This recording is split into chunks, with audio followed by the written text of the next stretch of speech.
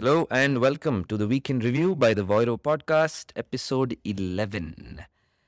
I am Anand Gopal, and as always, with me is Kavita Shenoy, founder and CEO of Voiro. Hi, Kavita. Hey Anand, what's happening? How are you? It's bubbling over with all this news of Netflix and Snap and advertising just seeing the light of day in a positive way. Mm-hmm. So this whole week was a buzz with Netflix's Q2 results. Snap's results came out yesterday, and there's a lot of similarity, I want to say, between what they are saying. Very famously, Reed Hastings went on record with an analyst to say, quote, our excitement is tempered by less bad results. I mean, everybody was expecting them to lose 2 million subs, but they lost about 970, about a million.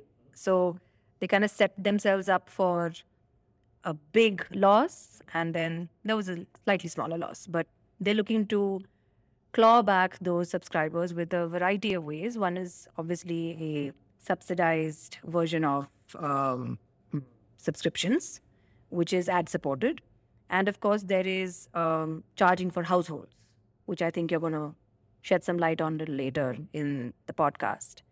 On the other side, Snap released their results yesterday and they were pretty harsh on themselves.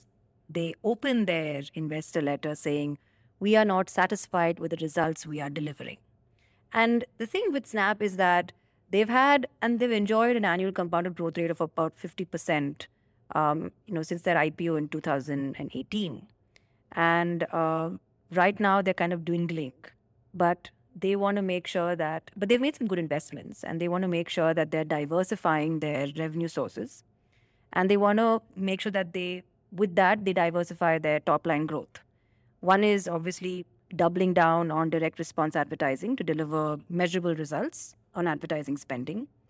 They have invested heavily on maps. I know you and I are not users of Snapchat. I could be. Okay, fine. All right then. So so you can shed some light on this maps thing, I assume.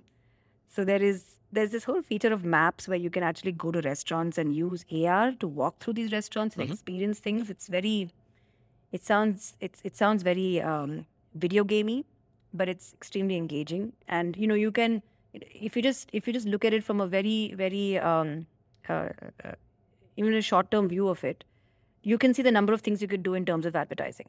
A walkthrough of a restaurant, what all you can place there, the kind of shopping experience you can give people, and there are so many things that you can do it in a digital virtual environment, more like the metaverse.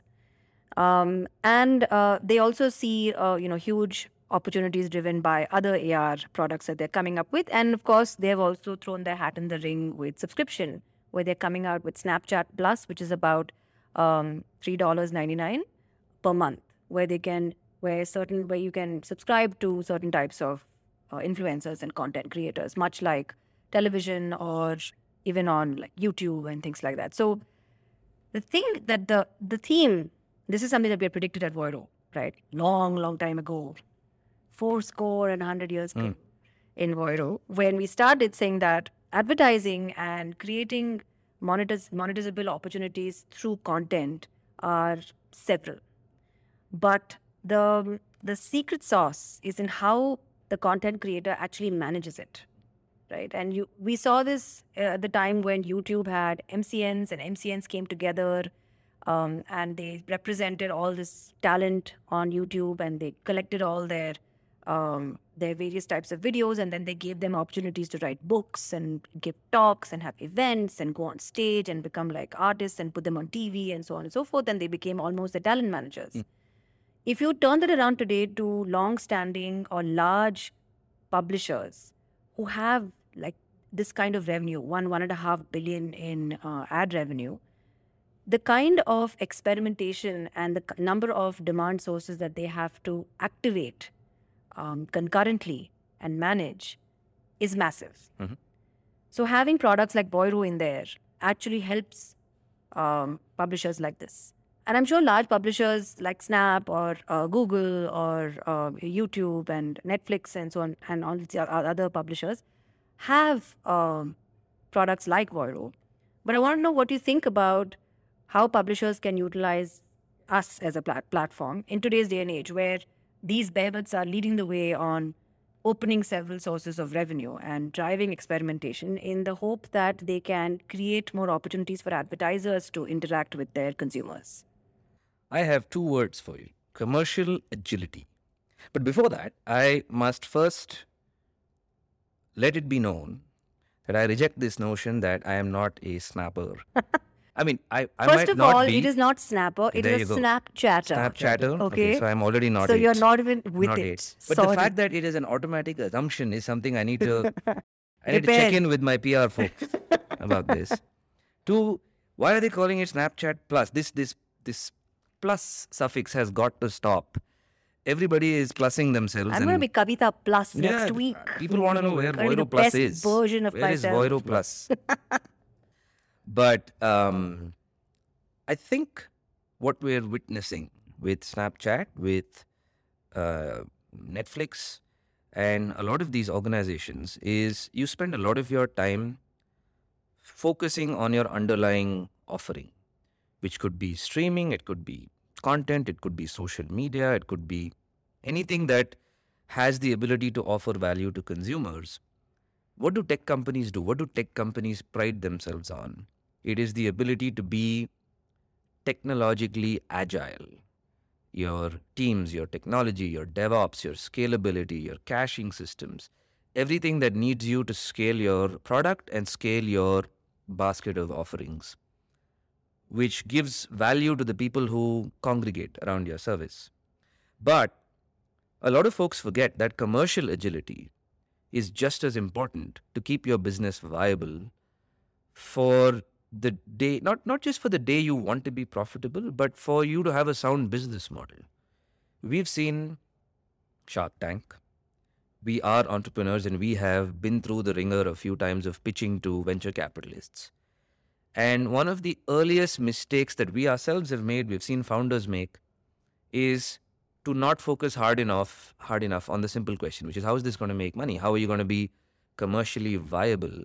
And I think there is a very strong correlation between being commercially viable in the long term and being commercially agile, which is you could choose to open multiple revenue streams, or you could choose to have the option to drive commercial success through multiple angles. And what that basically means is have multiple revenue models that creates non-linearity in revenue.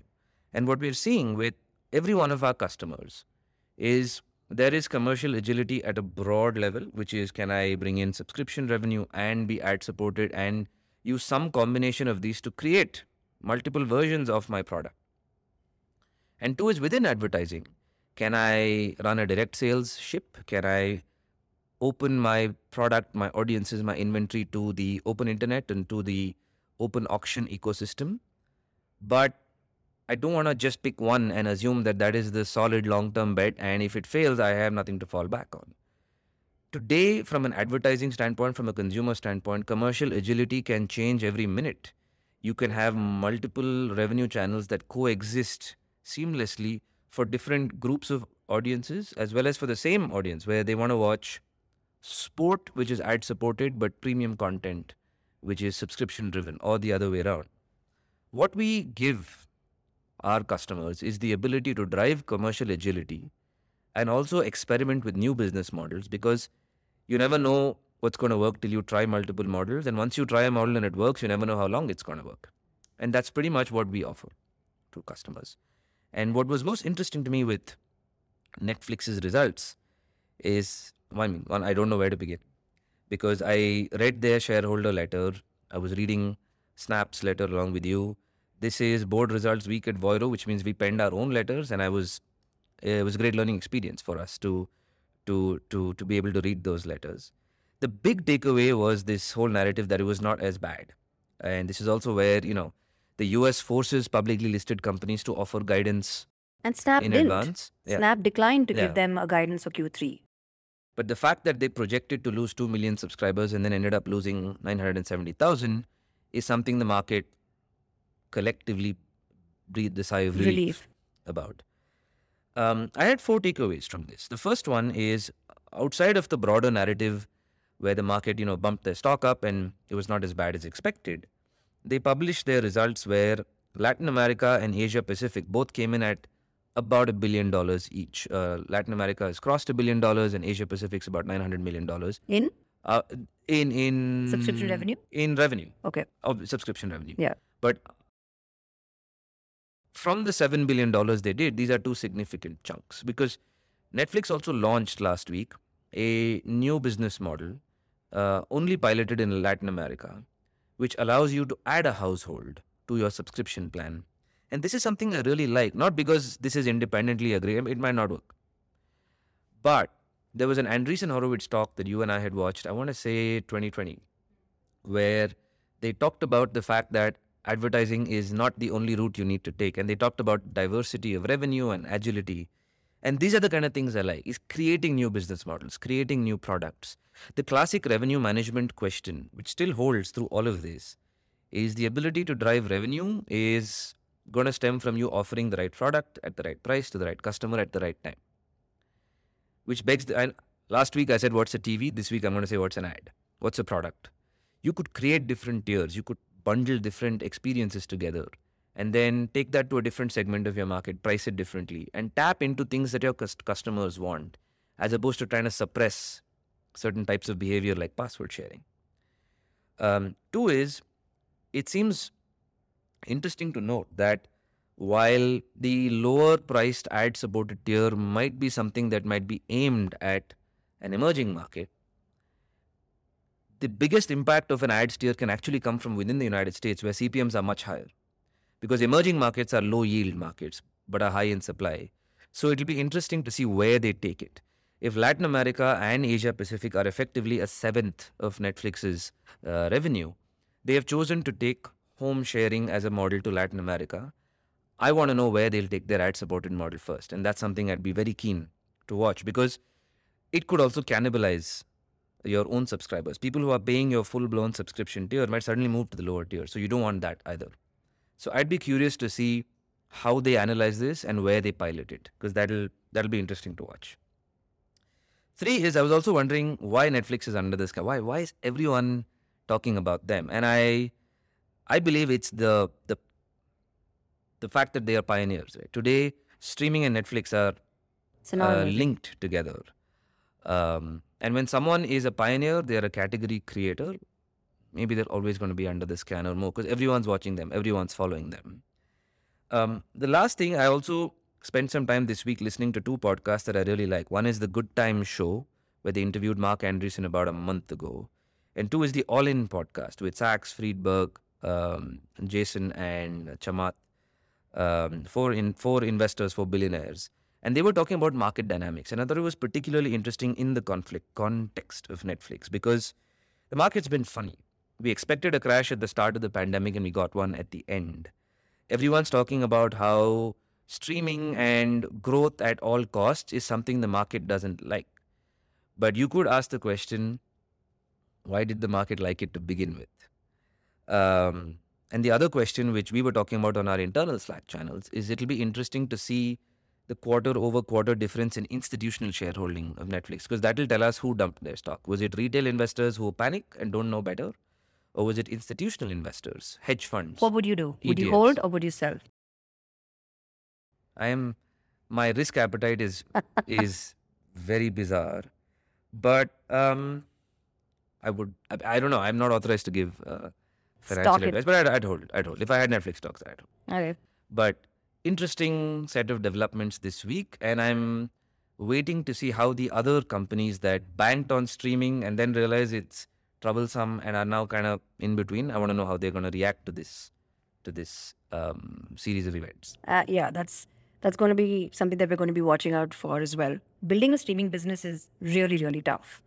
I mean, for Netflix to come onto the scene, build an entire library, take on the giants, enter awards that were particularly only for studios and the traditional content creators makes them pioneers. And by that very platform that they hold, they're going to attract this kind of scrutiny. So I think they're prepared for it. And the thing about Netflix and streaming and the fact that they are pioneers and all of these are hard things to do, right? And one of the things that are that we also see in advertising that's hard to do is monetizing live sport, right? In the last 8 years that Voiro has been around, we've been associated with IPL from 2014, when Hotstar wasn't Hotstar. At that point in time, it was just starsports.com, and they were trying to figure out how they can launch an ad-supported live stream model, especially for sports. And sports and news are these two tentpole money spinners for any kind of network, and any network would like to hold both of these portfolios because you have a very discerning, loyal audience for both these types of content. And the other day on LinkedIn, I saw a post, and we all got a little excited about it. FanCast is going to be streaming exclusively India versus West Indies, 3 ODIs and 5 T20s on FanCast, 7 p.m. onwards. And this is specifically to cater to the Indian diaspora in the United States.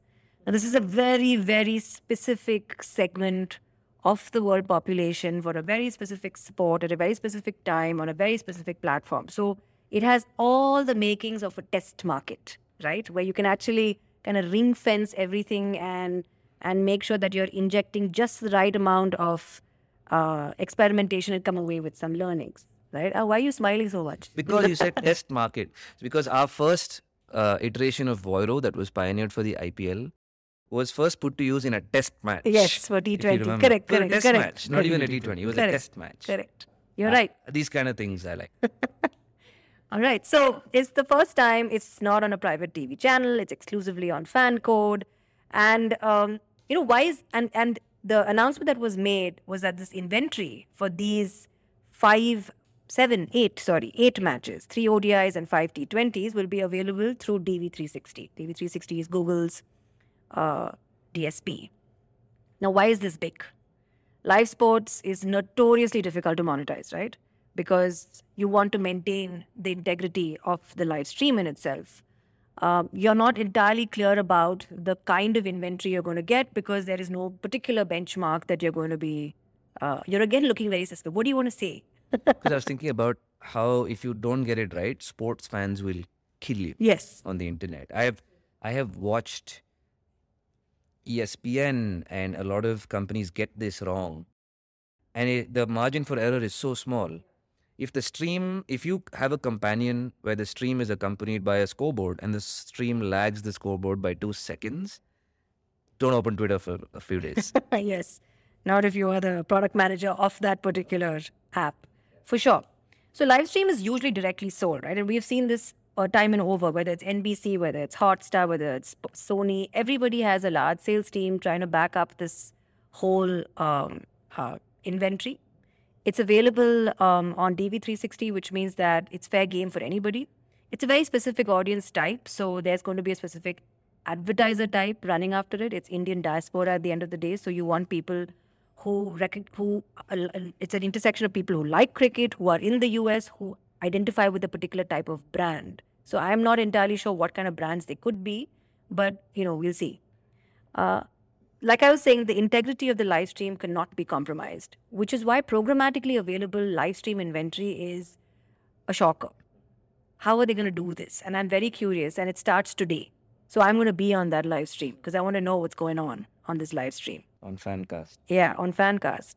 And it's historically very hard for advertisers to also activate their campaigns because of the unpredictable nature, right, of the stream in itself, the match in itself, and the availability of inventory. What if it gets rained out? What if it gets over fast? But like most apps today, right, which we call our Web3 apps where, commerce is at the center of the application in itself. It's not an afterthought. Like we spoke to somebody the other day, a CTO of a large e-commerce company. He basically said that today apps are being built with advertising as a legitimate source of monetization right at the beginning. It's not an afterthought, it's not an also had or anything of that sort. We are going to make money through advertising, and that's how we're going to sustain ourselves, and this is how we're going to take a share of this already organized advertising market. So similarly, cricket also was developed as a game to be cast on TV as well as on the internet with specific break patterns. So after every ball, you can have an ad unit play. You have a drinks break, and you and I have done this. We've actually placed ads in huge ad breaks for over 100 matches for IPL, and that was when we were trying to play ball along with the TV side. But this is the way cricket is. So cricket is one of the few sports that are streamed live that truly lends itself to advertising, where audiences are expecting it. Live producers on the ground are expecting it. Players, bowlers, umpires, the audience in the live stadium also expect it. There is an ad break. So it's part and parcel of the game, which makes it easier for advertisers to address. But in a programmatic scenario, it still becomes extremely messy. You don't know where you're going to go with. So this is a good place for the industry to start because, like I said, it's so controlled, it's so specific. So your mistakes are small, your gains are massive. The learnings are going to be great from here. I'm waiting to see what comes out of it. I hope Fancast does a good write up once this is done and we're able to take and start seeing more of this in other sport and other publishers. Okay, so you were gonna do something new Yes. on today's podcast. Yes, I am very excited about Fire away. it. I wanted to string together a few things that have been happening at the intersection of sport and money. Okay. Okay. There is a show on ESPN called The Jump, where every now and then they do a segment where they table a trend and you're supposed to vote, and you have three options. Is it nothing? Is it something? Or is it everything? Okay. I think we are witnessing something that is hard for me to describe and pinpoint, but I think it's setting the sport industry for something phenomenally large, and I think it's everything.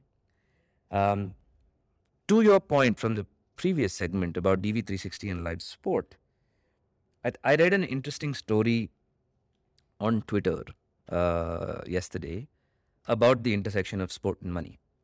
Okay, so this is the start of my string of stories. Trends, stories, right?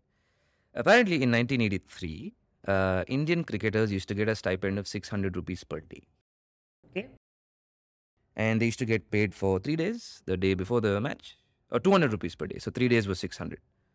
The day before the match, the day of the match, and the day after the match. And then they used to get food and an additional allowance. And they used to get 2,100 rupees each For? to play a match. Okay. Okay, this was the Indian cricket team in 1983. And when the Indian national team won the Cricket World Cup at Lord's in London in 1983, the BCCI announced a 1 lakh prize for every player because sentiment and emotion and the value of those players was through the roof. Indira Gandhi, the photographs with Rajiv Gandhi, all of this stuff happened. And apparently they didn't have the money for it. What? PCCI They didn't have the money for it at the time. So who ponied up that money? The government? So, India's most loyal cricket fan until the day she died was Lata Mangeshkar. Yes. And she stepped up and did a concert just to raise money. Wow. And she successfully pulled it off. Okay? So this story starts here, where there was a time when this was the relationship between a cricket crazy nation and money. There's a very, very cool newsletter that I subscribe to by Joe Pompliano called The Huddle, which talks about the relationship between sport and money across various sports. He wrote a post yesterday about lacrosse in the United States. And there is this rise of a new league called the PLL, the Premium Lacrosse League. And I was reading it and I was like, oh, well, great. We had the Kabaddi League here in India that spawned a few years ago. But as I was reading the details, he is invested in the league. And so he was saying, here's my investment thesis. One, I noticed that there is already a league, the major league, the MLL, the major league lacrosse, if I'm not mistaken. So this is basically a new league that's trying to upstage an existing league, which has been happening in recent years. Two is, through all of his investment thesis, he ended by basically saying, PLL is basically, to me, a media company. That's it. My radar went up and I was like, I gotta look into this. Okay. And so he talks about the league and kind of how small it is compared to every one of the other sporting leagues that we know and we've been tracking. The last few episodes of our podcast, we've talked about the NHL, we've talked about the NFL, we've talked about the NBA, we've talked about Formula One rights, Major League Soccer rights, and of course the big one, IPL, which we broke down three or four episodes ago. But the PLL is now seeking investment to upstage the existing league, but lacrosse is still early in its year, so this could still be a fight for the first big league for a sport that is not yet globally popular. Okay. There is a league in Southern California called the DOOH League, which last week was suddenly very popular. It happens every summer. It's a pro-am league in California, and it's basically amateurs who play in a organized basketball tournament. But every summer, it attracts NBA players who show up and play. And actually, contrary to what you would expect, don't dominate. So the amateurs are actually very, very good basketball players. Last week, the reason it was suddenly popular is because LeBron James showed up. Ooh. And he played and he dropped 42 points and he played well, but it was still not easy.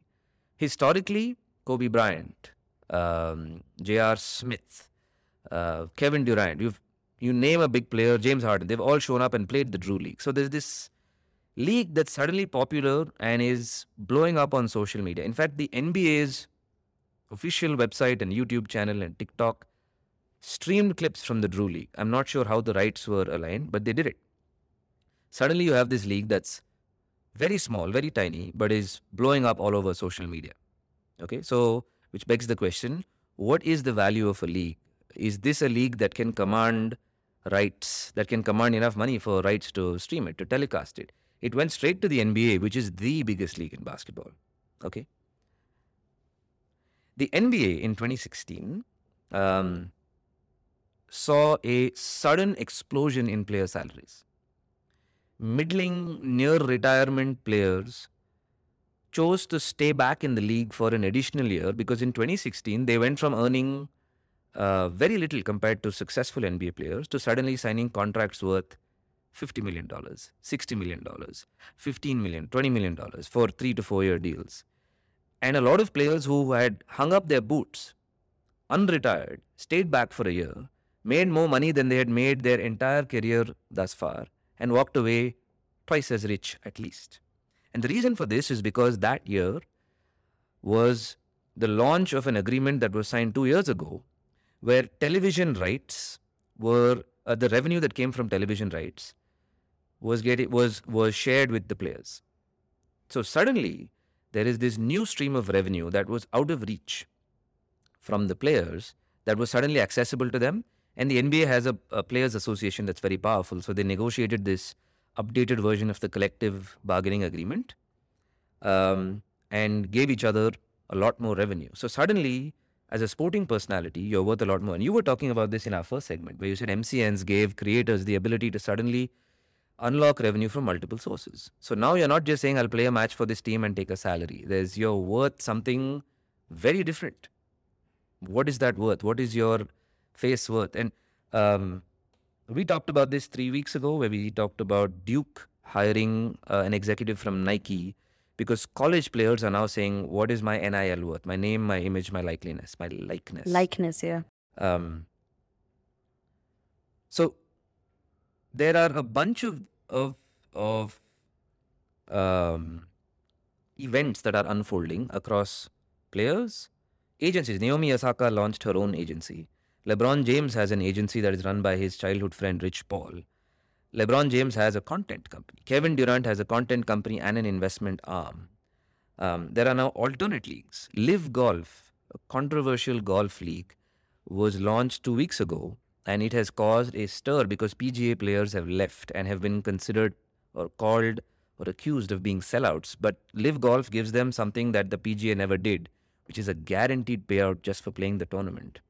Tiger Woods was offered apparently $900 million just to show up to play at Live Golf. LeBron James's net worth has crossed $1 billion and is one of the highest for an active sports person. He already owns a portion of Liverpool, no connection to his life, the football team. He's looking to buy and own and start a new NBA team in Las Vegas. Spencer Dinwiddie, a fairly less known NBA player, attempted a few years ago to tokenize his own career, where you could invest in his future earnings. If he became a LeBron James, was worth $1 billion today. So he, as Jay-Z famously said, where he said, I'm not a businessman, I'm a businessman, is what LeBron has shown is possible. And someone at the other end of their career, Spencer Dinwiddie, is trying to create for themselves. I read this week that IPL franchises have started to buy and own leagues in other countries with the same name. So there's the Chennai Super Kings, who 2 years ago became a unicorn themselves. And now there's the Johannesburg Super Kings. So it's a sister sports team owned by the Chennai Super Kings. There have been technical papers documented about how much an inch of space on a Formula 1 car is worth. I think this story from 2,100 rupees and Lata Mangeshkar having to put up a concert just to raise funds for a commitment the BCCI made. And that commitment was made on the back of the fact that sport and sports people and content and attention is worth so much more than what is today on their paycheck. All the way to what we are witnessing today, where sports is effectively becoming attention and media, where a small league in a corner of California can attract the highest paid basketball player in history, LeBron James, where Live Golf and the PLL can basically say, I want to create my own league and take over the big leagues of this sport, are all pointing to the fact that, as Unmesh put it, there are fans of the sport, there are consumers of the sport, there are citizens of the sport. And sport connected to media, connected to money, is fundamentally becoming something beautiful that we are witnessing. And I think this is going to just change sport the way we know it. So is it something? Is it nothing? Or is it everything? It's everything. It's everything. I think it's Success. everything. And thank you for that extremely detailed timeline of how you are presenting this whole trend. But it's been building up to this. You see it even in our daily lives. We see friends and family pulling their kids out of regular school so that they can go become semi or pro players in badminton or in golf, or move continents to go and pursue football. Because there are careers and career streams that are there today in sport. We see CTV being able to spawn fast channels where you're able to stream hyper-local events. You can have an event in Jakarta for your particular league, and you can stream and create a pop-up channel where you can get advertisers, and you can actually create a nice, tidy sum of money and a nice little media package around that particular sport, which was never there before. Lata Mangeshkar having a fundraiser event is our woeful lack of technology at that time, and it's a great story. To today, sports people taking to being brand ambassadors, because now they can speak for themselves, because they don't need another artist to be able to drum up attention. 100%. Right? So you're right. The attention economy is here to stay. And speaking of attention, you have something on Out of Home. Yes. I wanted to finish up with this one piece. For some reason, 3 or 4 times this week, I saw articles that talked about the resurrection or the untapped opportunity in digital out of home. Out of home has always been a media channel that has been, I don't want to say frowned upon, but it's been viewed very differently simply because of the sheer lack of data and measurement that comes from it. So the Exchange Wire published 2 articles today that basically said A, it's an untapped opportunity, and B, they've started this series called the Mad Tech Sketches, where they drew out Uber's opportunity. It's a beautiful sketch where they talked about how Uber can actually tap into, Uber's doing $100 million a year today in ad revenue, and they're projected to do 10 times that by 2024. So they're going to do $1 billion in ad revenue. And Exchange Wire believes that one of the secrets to being able to hit $1 billion is going to be their ability to tap into digital out of home as a source of ad revenue that a lot of people might ignore. When I think of digital out of home, I think of folks like Times OOH. I think of Vyoma Media, JC Deco, a a lot of organizations that have typically had significant control over outdoor space.